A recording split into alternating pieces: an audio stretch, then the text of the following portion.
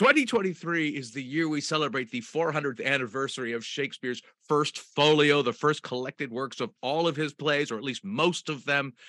And everything I know about the First Folio came from Lauren Gunderson's play, The Book of Will.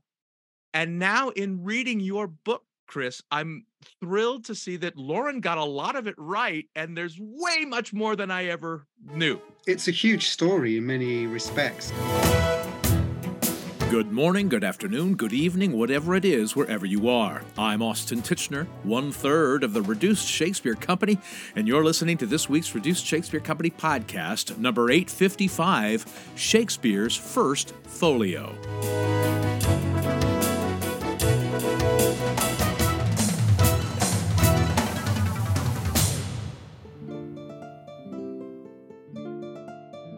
"2023 is the 400th anniversary of the publication of Shakespeare's First Folio, and Chris Laoutaris' new book about the creation of it is called, appropriately enough, Shakespeare's Book. In the UK, Shakespeare's book has the subtitle The Intertwined Lives Behind the First Folio, and in the US, Shakespeare's book is subtitled The Story Behind the First Folio and the Making of Shakespeare. Shakespeare's book is already published in the UK and will be published in the US tomorrow, just 2 days after Shakespeare's birthday and death day, and it is thankfully priced far less than the First Folio it celebrates. I spoke with Chris 2 weeks ago, and he started our conversation by describing how the journey to write the history of the First Folio was as arduous as the folio's actual creation. One of the reasons I wanted to write it was to slightly push away from this idea that Heminges and Condell, Shakespeare's fellow actors in the playing company called the King's Men, were the sole creators of the First Folio. I think there's this beautiful, magnificent monument of Heminges and Condell in St Mary Aldermanbury in London, where they were on the site of the church where they were actually buried. And it says rather grandiloquently on the monument there that they alone created the First Folio. And I kind of wanted to push back against that a little bit. We owe them a great deal, naturally, because they were Shakespeare's friends, they were his colleagues, they were the senior kind of theatre managers of the King's Men by the time the First Folio was printed. But they weren't the only ones responsible. It was a whole team of people. You know, there were 4 businesses involved in financing it. There were press workers, compositors, there were the commemorative poets who memorialized Shakespeare in the First Folio. So together, it really was a kind of team effort. They created Shakespeare as we know him today, in effect. And I kind of wanted to get that across in this book and tell the full kind of human story of the First Folio. Yes, that's one of the extraordinary things about your book is that it takes a village, clearly, to put together a First Folio. Lauren Gunderson framed it in terms of almost a heist movie. You've got to put together the right combination of elements. Who's going to get the rights to this play? Who's going to get this permission? Who's going to get that? And you do the same thing in a very, thankfully, readable nonfiction historical analysis. It seems to me you had to be an historian of so many different elements of history. Can you talk about the different things you had to research just to put this story together? Yeah, thank you so much for noticing that. Yeah, I think that was one of the things I had to get to grips with this, because there's so many different types of history involved. There's book history, the history of how books are actually put together, what that meant, how the publishing industry actually worked, which is a whole discipline in itself. Then there's the more finicky, detailed bibliographical history, which is how on earth did we piece together what we know about the First Folio, when particular plays were printed, who worked on them and in what order and across what kind of chronological time span. That was a whole discipline I had to learn almost from scratch, because it wasn't what I did my PhD on. This was a completely new area for me. So I had to do, this is why it took nearly 10 years to write this book. I had to become well versed in a completely new discipline. Wow. And then there was the historical context. So what I wanted to do was place the First Folio on a timeline alongside the kind of big hot button political issues of the period and find out whether that really did have an effect. Scholars have said, there are certain things going on politically that were very seismic that may or may not have had an impact on the First Folio. But in order to really get to grips with that, I had to figure out what was going on politically, literally month by month. And then was that dovetailing with what members of the syndicate who created the First Folio, the printing team, and the King's Men were doing at the time, and did that tally with that political kind of the political tensions and pressure points of the period? Did that influence the actual making of the folio? Well, and you and I'm sorry I keep going back to Lauren Gunderson's play as my point of reference, but I was in the Midwest premiere of it here in Chicago, where I doubled as Burbage and Wow. William Jaggart. Oh gosh, well, no, that is a double act, isn't it? and cameoed at the very end as Sir Edward Deering. Yes, who bought the first two copies. Yeah. So, oh wow.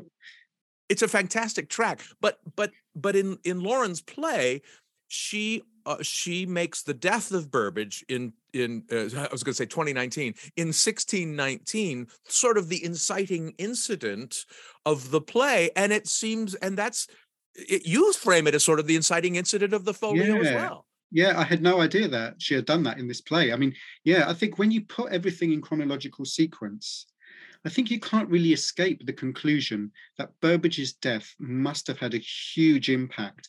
What I argue is that it had an impact in several directions and kind of led to a chain of events, which may have been an impetus for at least, if not beginning the First Folio, if it was already underway, at least kind of pushing the First Folio on, acting as a kind of spur to Heminges and Condell. Partly because Richard Burbage, was so mourned when he died in March of 1619.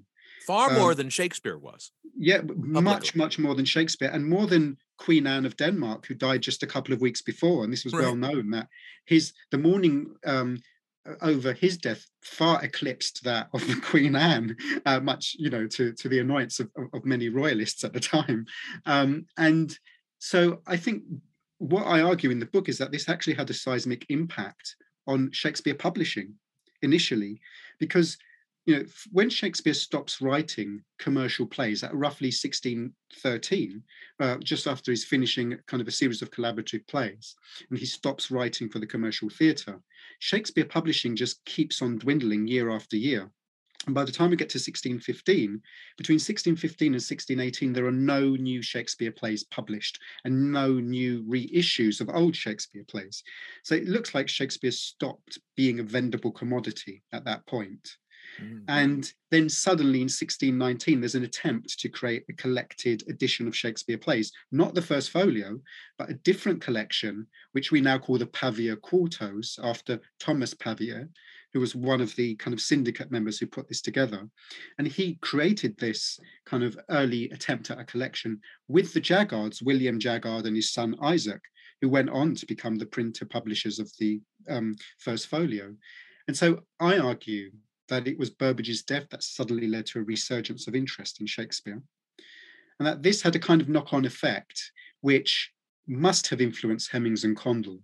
And I think they would have realized, it's actually little known that when Richard Burbage lay dying on his deathbed, another senior member of the King's Men, Richard Cowley, sometimes pronounced Cooley, was being buried. So in actual fact, within days of each other, two very senior members of the King's Men had died. Now, this meant that Heminges and Condell were the very last of the senior members of the original Chamberlain's Men, the company name before they became the King's Men. So they must have thought, okay, we are really the last living link to the totality of Shakespeare's oeuvre, to the totality of everything Shakespeare was and everything Shakespeare produced. If we go, then nobody alive will have such a knowledge of the whole of Shakespeare's output. And so I think they must have thought it's a now or never moment, after Richard Burbage dies and Richard Cowley dies, this is a now or never moment. We need to publish this collection now, because there'll be no one left to do it after we're gone. They are the last senior members of the company left. And it's funny because it's now or never gives it there's an urgency to the story, and yet it still didn't get actually published for 4 years. It took 4 years to put it all together. Yeah, yeah. It was a huge, I mean, the obstacles, I mean, I calculated it that there were, they had to find rights, who owned the rights to up to 22 plays, negotiate with them. And that turned out to be in total up to 12 different bookseller stationers, if you include the members of the syndicate within that. So 22 plays for which the ownership had to be determined across 12 bookseller stationers. That's a massive undertaking. So no wonder it took a while to to chase down all of those plays. Well, and it's not what's lovely about the folio and impressive about the just the endeavor of publishing it is that it's not just the text of the plays. It's a hugely expensive and beautiful work of art in and of itself. Well, and I'm happy to see that your book has also been given a similar treatment. Your book is really handsome. I've only seen pictures of it, but it's like, did you have any say in that as the author? Please make this as pretty as you can. I think it was just the genius of the publishing team in both, both the UK and the US publishing team. So it's published in the UK and other territories by William Collins, and in the US and Canada by Pegasus. And I think they just put so much work and love into it. And I haven't actually seen the physical American edition yet. I will be seeing that very, very soon. But in terms of the William Collins edition, they just put so much care into it. So it has color plates, stunning color plates. It also has inset images, which is quite rare these days. So there are inset images throughout the main body of the book. And they did a gorgeous job of the front cover, which has this lovely tree motif, which is a metaphor in the book. So in the book, I described the first folio, if the first folio is a giant tree, then the visible branches are those names we know attached to the folio, Heminges, Condell, the four syndicate members who actually paid the money to make the folio happen. These were William and Isaac Jaggard, Edward Blount, John Smethwick, and William Aspley. So these are the people we know. But then the roots, the invisible roots, are all of those hands who helped create the first folio, who are not as well known, and who I also wanted to do due service to in the book. So the tree metaphor was beautifully translated into the cover in the William Collins version, and it's got gold foil, so it's a lovely kind of very sumptuous, that it kind of captures the ethos of the first folio, which was an incredibly expensive book at the time. It was 15 shillings just to buy without a cover, which was a huge sum of money at the time. It was roughly, I think, in today's money, over about 120, 130 British pounds sterling, which was, this was a very expensive commodity when it was released. About the cost of a typical academic tome now. Yeah, absolutely. Yeah. Hi, my name is Lauren Gunderson. I am the playwright for The Book of Will, among other plays, and you are listening to the Reduced Shakespeare Company podcast.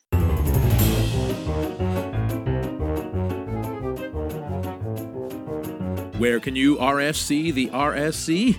We'll perform the complete history of Comedy Abridged 3 times in North Carolina this July of 2023 at the Blumenthal Center in Charlotte on July 13th and 14th and Appalachian State University on July 16th. Check out the touring page at our website, reducedshakespeare.com, or our Facebook page or our Twitter feed at Reduced for the latest information. Now back to my conversation with Chris Laoutaris, talking about Shakespeare's book, which tells the complicated story of the creation of Shakespeare's First Folio. Chris was talking about this idea that the folio's creators and the First Folio itself created the Shakespeare we know today. So much of it has to do with the framing of Shakespeare. Think about the way Shakespeare has been marketed, the brand Shakespeare. So much of that comes from the First Folio, not to mention the iconic title page portrait, which is the only authenticated image of Shakespeare, which was kind of ratified, authenticated by someone during Shakespeare's lifetime. Yeah. So think about how much we lose of Shakespeare's identity without that image alone. But then, if you remember that with the First Folio, we have gathered together the most that had ever been said about Shakespeare up until that point, then we really do have an origin for Shakespeare biography. Shakespeare biography begins with the First Folio. It's the most that had ever been said in one place about him up until that point. And so much of what we think about Shakespeare is this kind of transcendental genius almost. The way he's kind of tapped into the natural world, the way this kind of myth of his genius, which allowed just the most beautiful and mellifluous lines to flow from his pen almost automatically without any blots in his papers, as Heminges and Condell say, which is unlikely to have been true given those plays have such a complex history. But, that myth of this productive, mellifluous, honey-tongued Shakespeare who could write instantaneously off the cuff and everything, is perfect, fantastic, didn't need revision. That myth has really been kind of grounded and helped create the kind of bardolatry that then emerged in the 18th century and beyond. So, without the First Folio, I think Shakespeare would have looked very different, not to mention the fact that 18 plays would probably not exist had it not been for the First Folio, because they were published there for the first time and may have been consigned to oblivion otherwise. Right, and not just the crappy ones. Twelfth Night, Macbeth, others, The Tempest, Julius Caesar, Antony and Cleopatra. The list goes on and on. Imagine a world without Macbeth. It's inconceivable. And the industries, the number of industries that have taken root through the First Folio. Tourist industries, pedagogical institutions, websites, merchandising, film companies, theatre companies.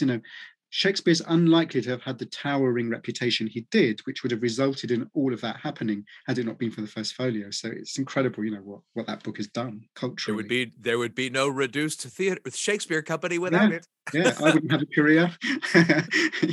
My whole career hinges on Shakespeare. It's incredible just how many industries and lives have been changed by this. The Shakespeare Industrial Complex is long and strong. Yeah.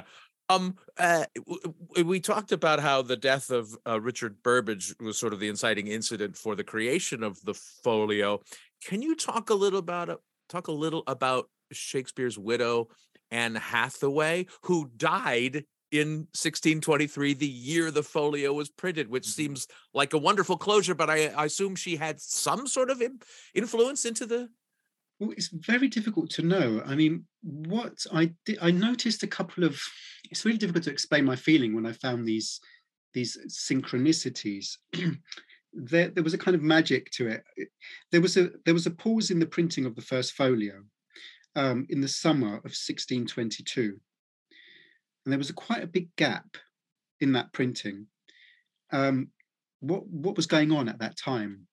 And one thing I discovered was that this was exactly the time when the King's men pitched up in Stratford-upon-Avon. They undertook the journey to Stratford-upon-Avon.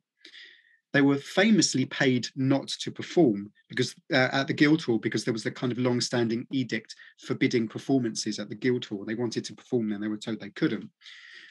But what were they doing aside from maybe hoping to perform? What were they doing in Stratford-upon-Avon? Were they there looking for more Shakespeare papers, perhaps? We will never know, but it's very tantalizing to think about the fact that they, during the break in the printing of the First Folio, they must have visited Shakespeare's grave. Did they see Shakespeare's grave and think, yes, that is what we want for the cover?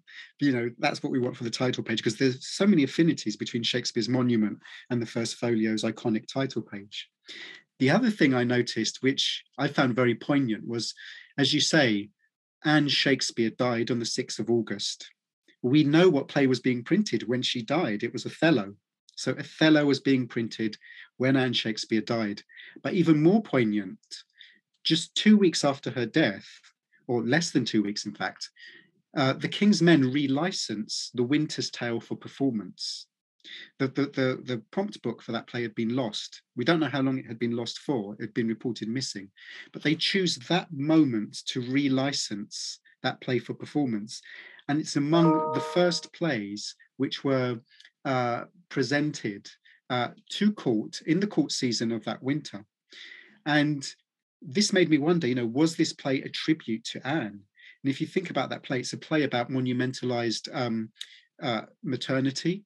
And in The Winter's Tale, Hermione and Leontis have a son named Mamilius who dies and is not revived by the end of the play. which is very sad and very poignant and might remind us of Hamnet. So did they perform this play as a tribute to Anne, knowing that it was special to her and to Shakespeare in some way? So, that's another thing that I discovered about the synchronicities in this in the printing history of the First Folio that really got to me when I was researching it.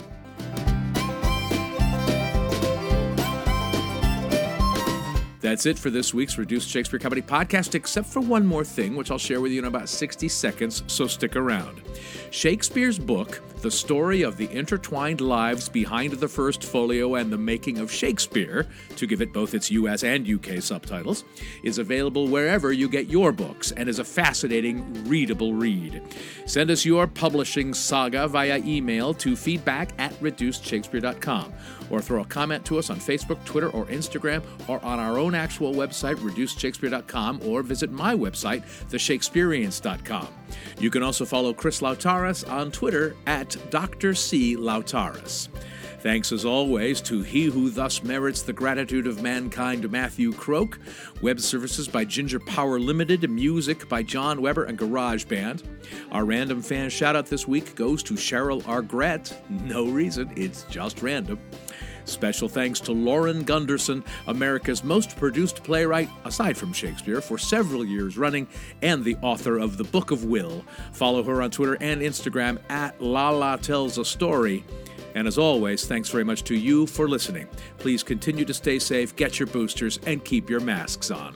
I'm Austin Titchener, 855 2565ths of the Reduced Shakespeare Company. So in addition to all these historical disciplines that you need to become a master of to write this book, you also need to be a kind of literary detective and crime novelist to put together the motivations for this. Yeah, and I think, what's great about putting everything in a sequence, in a chronological sequence in this way for the first time, is that you do see these synergies developing, and you can speculate. There is some latitude for speculation. And I am honest in the book, where we can't be sure of something, I will say, we can't prove this for sure, but it's tantalizing to speculate. It fires the imagination to think about what might have happened here. And we see things in a new way when we place everything in a chronological sequence and look for the human motivations, as you say, behind the actions of the individuals who put this incredible volume together, and also those in the peripheries, those who were involved in their lives, like Anne Shakespeare, for instance. And it's just nice to be able to see it all in one place like that, all that material collated together and in order. This podcast is a production of the Reduced Shakespeare Company, reducing expectations since 1981. Go to reducedshakespeare.com for performance dates, actor bios, email newsletters, and so much less.